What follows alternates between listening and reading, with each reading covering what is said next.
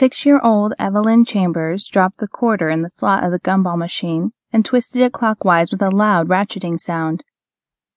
The brightly colored orbs inside the machine shifted slightly and then stopped as a piece tumbled down the chute. Evelyn smiled. "This is the last one, Toby," she said. But Toby wasn't there.